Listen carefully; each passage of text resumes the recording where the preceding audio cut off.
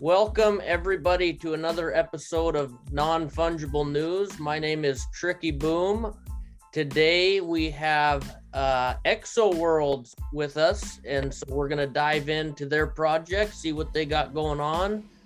Before we get started, if you wouldn't mind hitting the like, subscribe to the channel. We try to bring you updates and we try to dive in, learn who our creators are behind the project. So without further ado, we have Lucas from ExoWorlds. What's going on, my friend? How you doing today? Hey, Boomer. Very good, man. Nice to be here. This is very exciting. This is my first video interview I've done for ExoWorlds. I'm really happy to be here. Awesome. Well, we're glad to have you. So, ExoWorlds, it's blowing people's minds. It is, 10,000 unique planets with different traits, different features, different geographies, different moons, suns.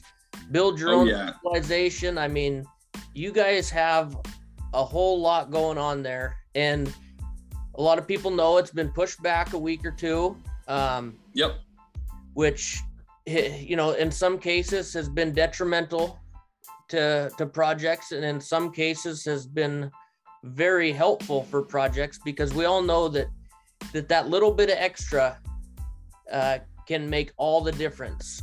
So honestly, for me, it's a decision of, do we want to take the chance that something goes wrong on mint day, you know? And I think that the community is very supportive, and they know that it's a really big undertaking what we're doing. So I think that for me, the safest bet was pushing it back. You know, we're trying to get this random mint really going. And, you know, from what my blockchain developers have told me, there isn't a truly random mint process on VeChain yet. All the random processes can still be undermined in a certain way. So we're trying to develop something that nobody can undermine. I even me with the code, I wouldn't be able to snipe any planets, nor would anybody in the team. So it's taken a little while, and they're still finishing up that code. But I thought to myself, man, I don't want there to be any kind of chance for sniping. Certainly not on my team, but also on in the side of the public. Somebody has some really cool tools. They're a developer. They look into the smart contract. They can see the whole order of things. They snipe their planets. So, you know, I wanted to have something ready. And yeah, I have heard that delays have been very detrimental, but, you know, being transparent and just working as hard as we can and trying to provide something of value, I think that we've been very much supported. So I'm very much hoping that that's going to be an asset to us and not a liability. Well, you know, you guys have handled it really well.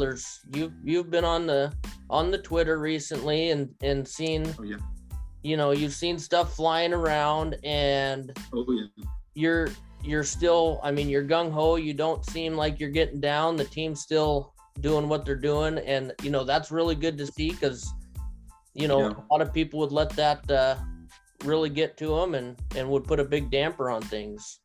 Oh, man, I'm honestly, when I came to this project, I was really thinking just about doing an NFT. You know, let's make some planets, let's put it out there.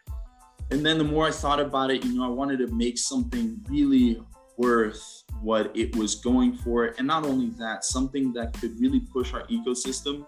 And so when I see, you know, and it's all about believing in your product, you know, believing in the kind of growth that your product has. You know, the more growth potential your product has, the more you can really stay steady and try and go for that vision. You know, I've got a long stretch of road ahead. You know, a couple of obstacles aren't going to be something that really weighs me down. I'm going to have to, you know, pass through them. I'm going to have to find my way around, but the vision is so there that it really helps me focus. And in the end of the day, I know that I'm going to bring a lot of value. I know that I'm going to make an ecosystem that not only is its own thing, but because the metaverse is so expansive, it brings everything in within the ecosystem, that the value that I see for it, not only for myself and my team, but for other teams, it's so huge.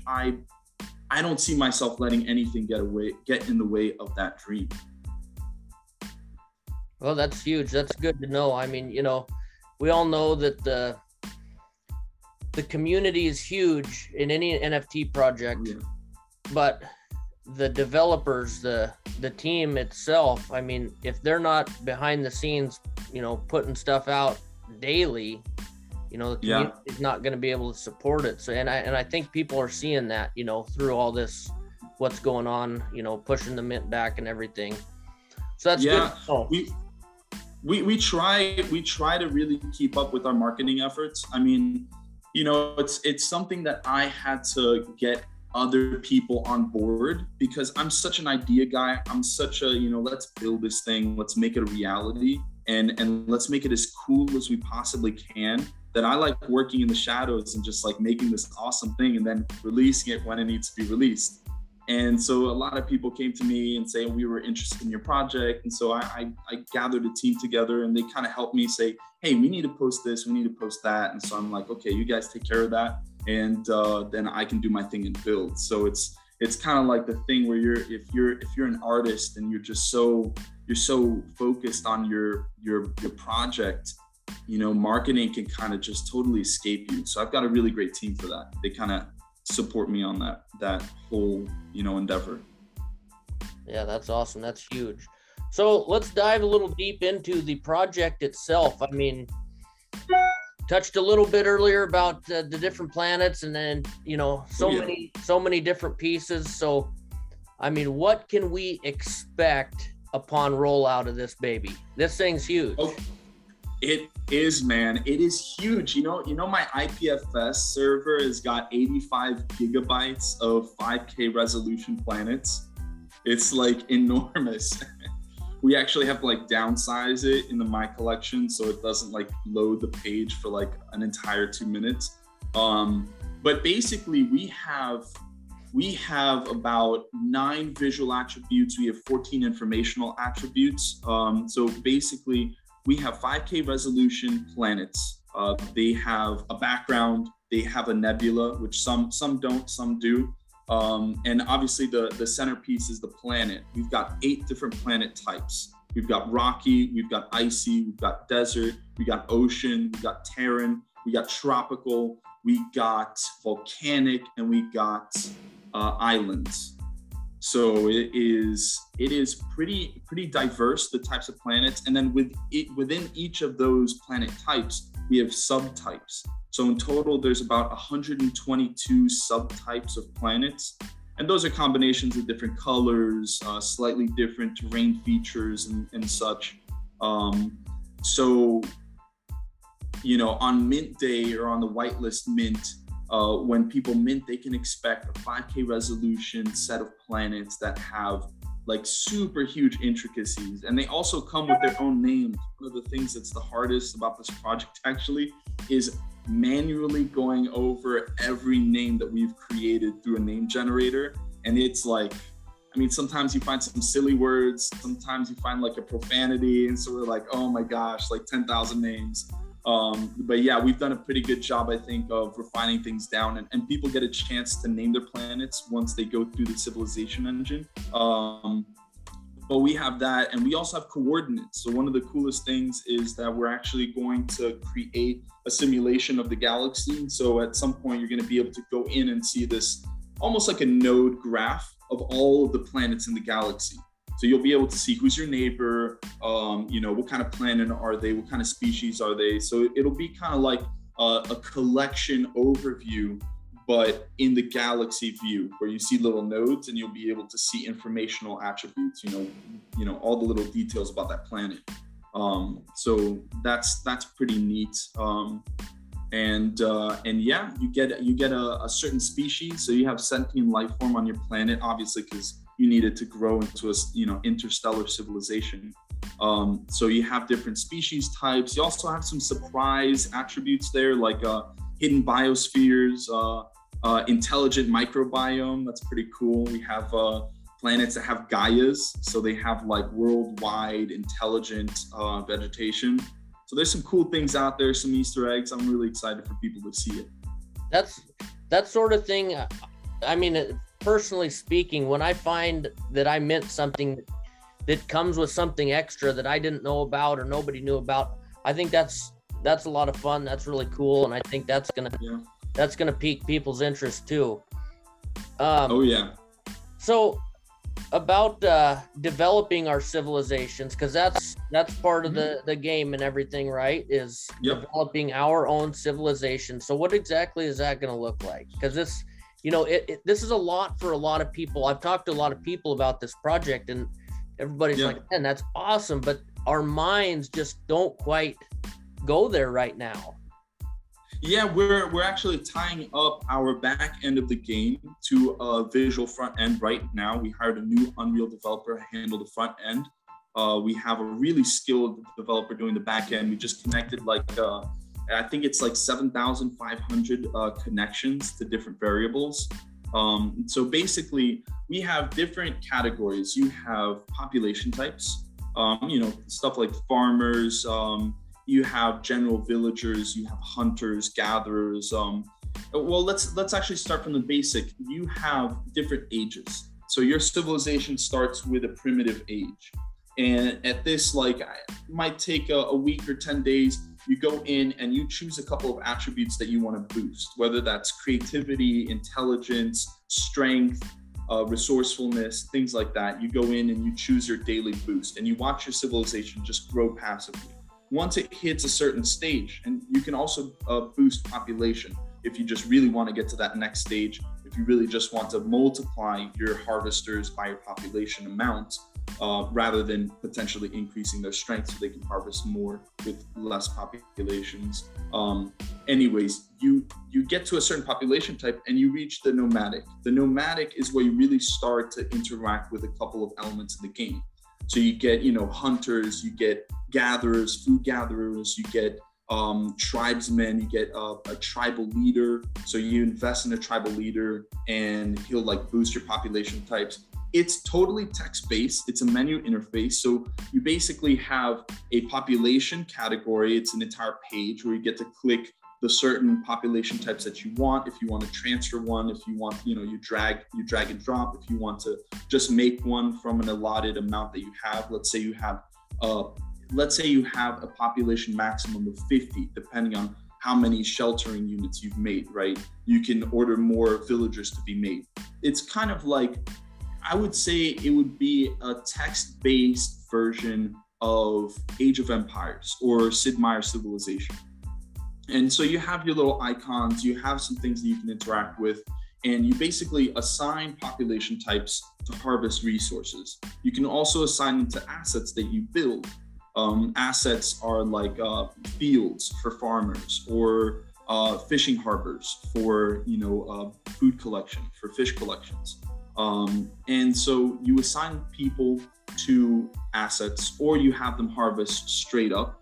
Assets are basically improvements for harvesting. So to build assets, you need to develop technologies. To discover new resources, you need to develop technologies. So we basically have these super menu categories. You click on each one: population, resources, assets, technology. We have military, and then we also have consciousness, which I'll get to in later. But each one of these menu options comes down with a sub menu down here, and you get to choose, what you're going to do with certain things. You also get to see how your resources are increasing. Let's say in the resource menu, you have all your different resources and icons, and you'll have these little numbers updating themselves every 10, 15 seconds. We're still working that out if we really want to spam people with a lot of regeneration rates. But in any case, you basically, it's almost like a dashboard, and you get to interact with that dashboard and guide your civilization down the path that you want it to. You want to be very, militarily advanced. You can totally, invest completely in military, but you might have a hard time, funding the caloric requirements of all of your,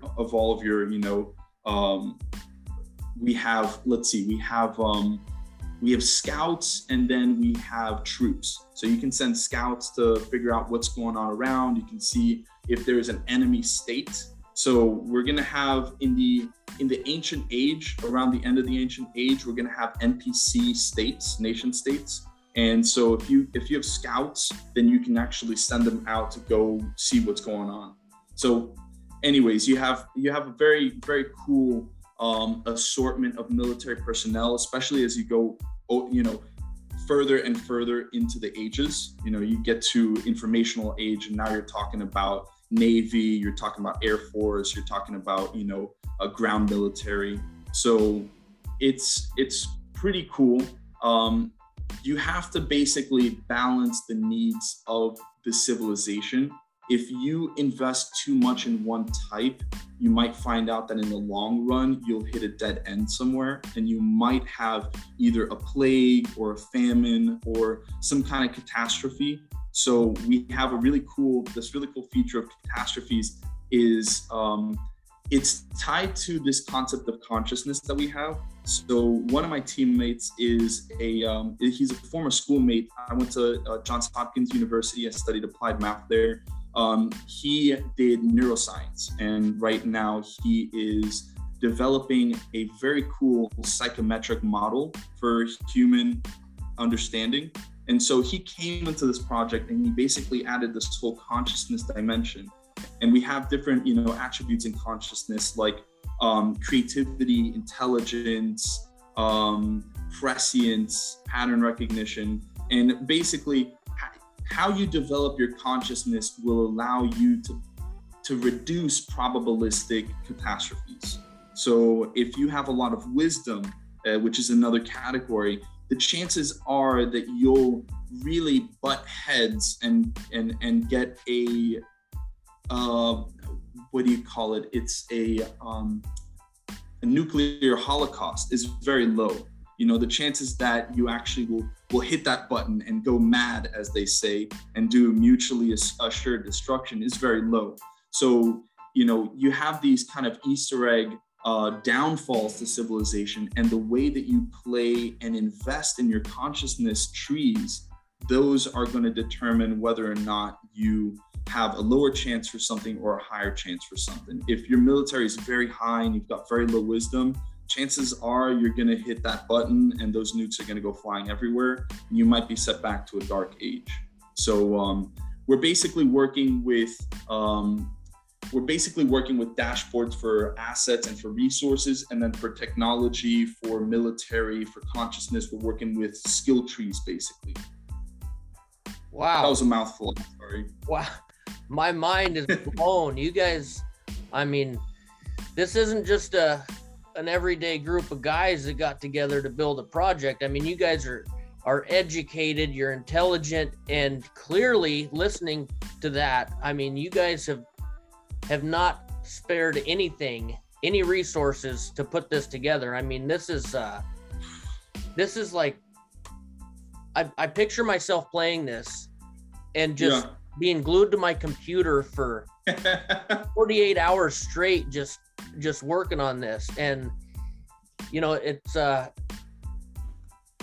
sounds pretty amazing to me. We have to map our concepts right. It's like we get so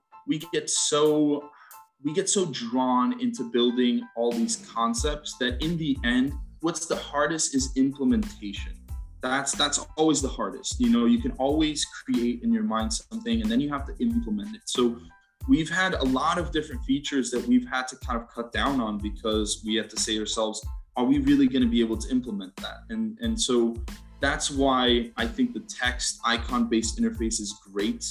Michael was a little bit tentative. Michael's the consciousness mechanics designer, and I hopefully on Sunday we'll have most of the pages out. We're still working on some of the blockchain integration stuff, but our team is fully doxed, and you can see everybody on the team and what they do. You'll see Michael on there, and he basically told me, Lucas, I want to build a game, and I want people to learn about things, and I want people to basically see this game as a reflection of how things work.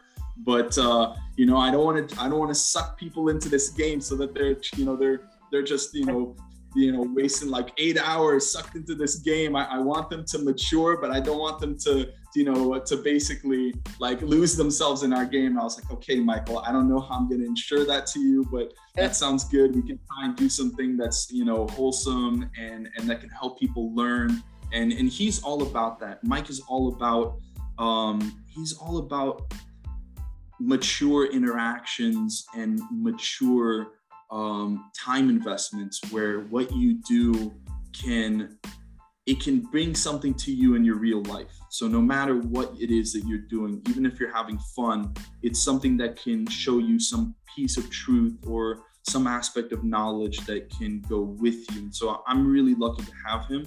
And now it's just mapping on those really awesome features onto the Civilization visual front end, because the back end is like, you can map the back end all you want, but it's really making every piece conducive to the gaming flow. You have to find the right visual mechanics for it to go through. So that's basically what the stage we're on right now. The game is going to release. At first, we thought we were going to do a release a week after the marketplace. It might take some time now. We're saying, Q1 of this year, but I really want to release it in February. But we are just trying to make sure that we have something awesome and that there are no bugs. I don't want people to like have a billion grain units and be able to trade that for way too much metal at some point in the future. So there's going to be people, just like in any other game or NFT project, there's going to be people that just want to buy and hold and whatever. Yep. So in listening to Mad Viking Games, they've said that undeveloped characters in their game are going to be highly sought after down the road, because everybody's going to be building and building. Do you guys see something like that with your project?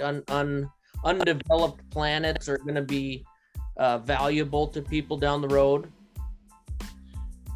That's an interesting question. I think that there is an aspect of that. I think so, because when you ascend to phase 2, when you become an interstellar civilization, you basically, the choices that you make, the industries that you've really invested in, and so that would be your skill trees, your technology trees. Things branch off in the botanical sciences, chemical sciences, energy as well. So depending on where you choose to focus all your civilization points, you basically determine what your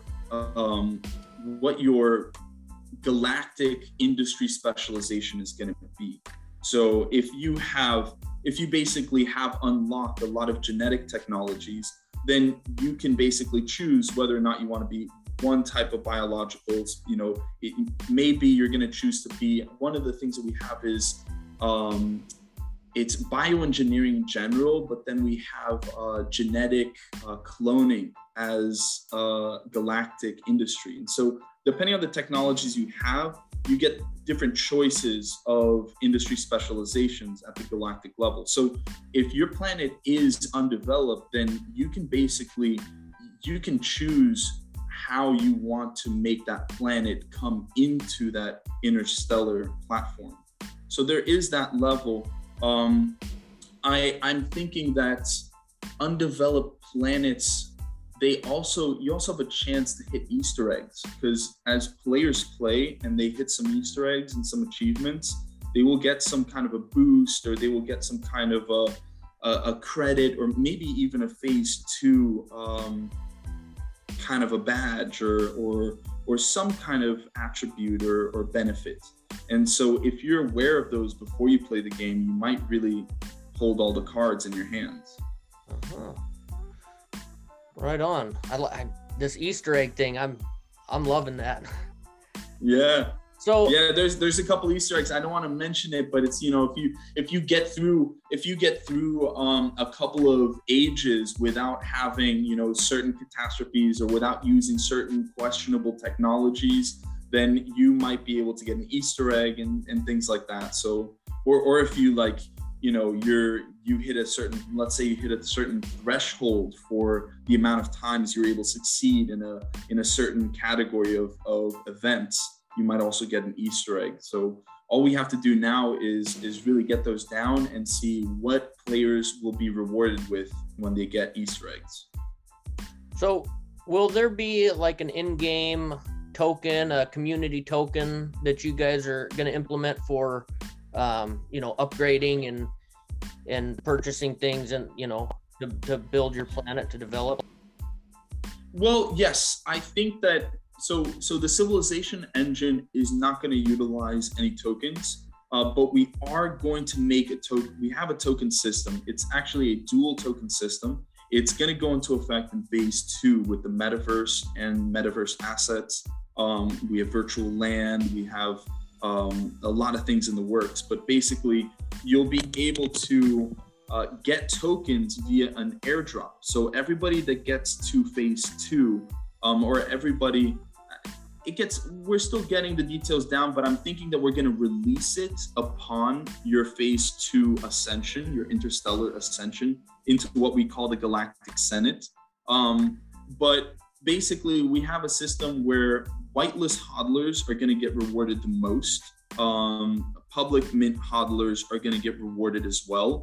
And then a portion will also go to everyone else who also has a planet. So you could buy a planet the night before, the night that it launches, or the night before your cutoff. And then when it launches and we airdrop, everybody gets some EXO tokens. So our two token system are EXO and G creds, short for galaxy credits. So G creds, it's basically a governance token. You also have a kind of node structure, kind of like the VeChain nodes, where the more EXOs you have, the more G creds that you earn in the play to earn system. So it's kind of like a multiplier effect, but that's how it works. You play the game, and when you complete certain missions, when you kill certain NPCs, one of the coolest NPCs that we're going to do are xenomorphs. So basically the humanoid galaxy versus the xenomorph, colonies and distributed populations across barren planets or even within your own planet. But basically when you accomplish things in the game, you get galaxy credits, G creds. So you can use G creds to buy skins, improve your weapons. You can basically get different stickers for your spaceships, for your guns, and things like that. We're trying to limit pay to play. So we really want people, to win by playing and gaining experience and things like that. So we're making sure that even if you have a bunch of EXOs, you've maxed out your multiplication, your multiplier for G creds. Whenever you earn certain experience points, you get G creds. You're not just going to be able to just buy whatever you want. You still need those experience points. You need to be able to wield things. So I think that's the trickiest part, is creating a token system within a game that also inhibits, pay to play, pay to win, sorry. So the two token system is really great. We're basically going to do staking with EXOs. So over an 8-year period, you're basically going to be able to stake your EXOs for a 9 to a 6% return APY. So at first it's going to be 9, and over the years it's going to go down all the way down to 6. That's awesome. Exciting. And we're not paying to win. I mean, it's getting rewarded as you play. So we're getting close to the end here, but I got my last question is, in a lot of the spaces on VeChain lately, I don't know what the exact numbers. I think there's like 3,000 unique wallets for across the VNFT space, and so it's not a huge community. We all know if we're in VeChain where it's going. So with your guys's, 10,000 planets, 10,000 NFTs, and the price of starting at 2,100 VET, do you think that you guys are gonna mint out, sell out, or are you just gonna leave the mint open until it just keeps on going and going? We are gonna leave the mint open. I'm honestly very curious. I'm very curious. I think that as we release our site and people see the scope of the project, it's going to be a no-brainer. I think that with the airdrop, we're making some calculations that I want to make posts about once we've dropped. But with the airdrop, you know, I think, do you know what the price of MVG is right now? The market cap? I think it's in the... I'm not sure what it is. I think it might be in the 150s. It's definitely over 120 million, I think. And so we're projecting, you know, if we can attain that level of market cap, we're basically going to be airdropping 25, I think it's 25, yeah, 25% of exos for all the hodlers. So anybody that's holding, anybody that's hodled, they're going to get exos in the airdrop. So basically, if we're able to provide that value, show the community, and our coin reaches a $100 million valuation, let's say, the token, then everybody that gets airdropped at an average, you know, an average $2,000 worth of exos. So I think that there's a lot of incentive for people to hold the planets. Minting out, for me, I don't think I'm so worried about minting out, because unlike a lot of static NFTs, it's kind of like, you know, it's kind of like do or die. If you don't mint out in the first couple of days, people don't see where your project is going. But in terms of a game, you know, as you create updates, as you provide value, more people want to go in, more people want to play, more people see, wow, this is a growing metaverse game.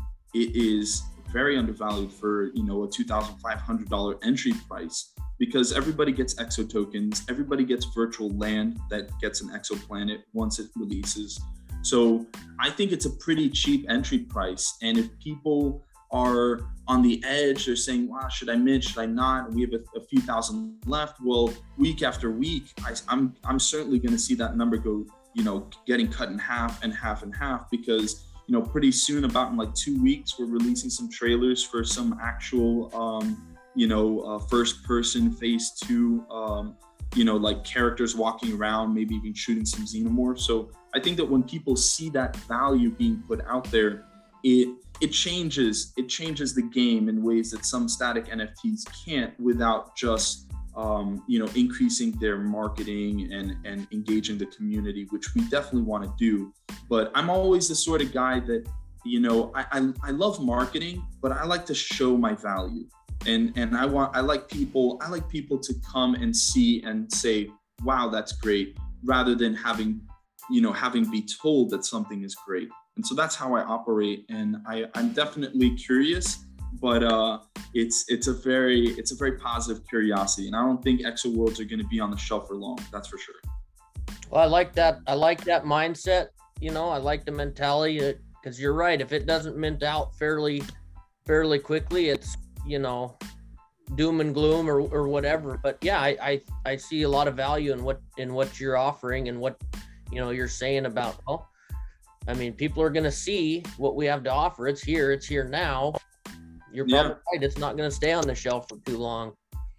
Yeah. And if they aren't convinced, as the days go by, they will be, you know, as trailers come out, as Unreal Engine, you know, screenshots come out, you know, people are really going to FOMO in. So it's that whole static versus dynamic NFT. If you have a dynamic NFT project, games, you know, they have life, and as long as the team is producing value, they have the chance for a new breath to be, you know, brought in. So I'm very excited. I also have a lot of people I think are going to try and be minting the max amount of planets. So our whitelist is pretty big. We have like 1,500 people in our whitelist, and we're getting a lot of people from tier 1, and they're just 150 people in tier 1, but they're all telling us like, hey, we're going to mint like 7 planets. Can I also have a different wallet? Can I also have a different wallet for tier 2? And then can I also mint on the public? I want to buy like 20 planets. I'm like, if you guys try and buy your max planets, we'll have like 3,000 during the public mint day, and that's going to go by super quickly. So I'm honestly hoping that there'll be still a good amount of planets left in the public mint, so that everybody else that isn't in early can really come in and participate. But even if it does all get bought up by, by a lot of alpha members and whatnot, they're always going to need to have people play on their planets. So if, you know, one of the functions we're doing is that if you got a 9-to-5 job, if you bought 20 exoplanets and you can't, you know, you'll be able to hardly really play 2 at a time. You can set up a proxy wallet. So, you know, Boomer, I got 4 planets, you know, Boomer, you want to play? I'm like super swamped with my 3 other planets. Give me your public address. I'm going to input it on my end, and you'll be able to log in with your wallet, and you'll be able to play my planet. So wow. That's a cool feature too. Well, right on. Yeah, no, I think that this is going to be awesome. I'm excited for you. I think I'm in the tier 2 white. Nice. I'll be jumping in there. But fantastic, man. That's all we got time for today. I appreciate it, and we're going to have to do this again sometime. We'll follow up after some more stuff rolls out. Definitely looking forward to it, man. All right, thanks, man. I appreciate your time, and have a good day. You too. Thanks.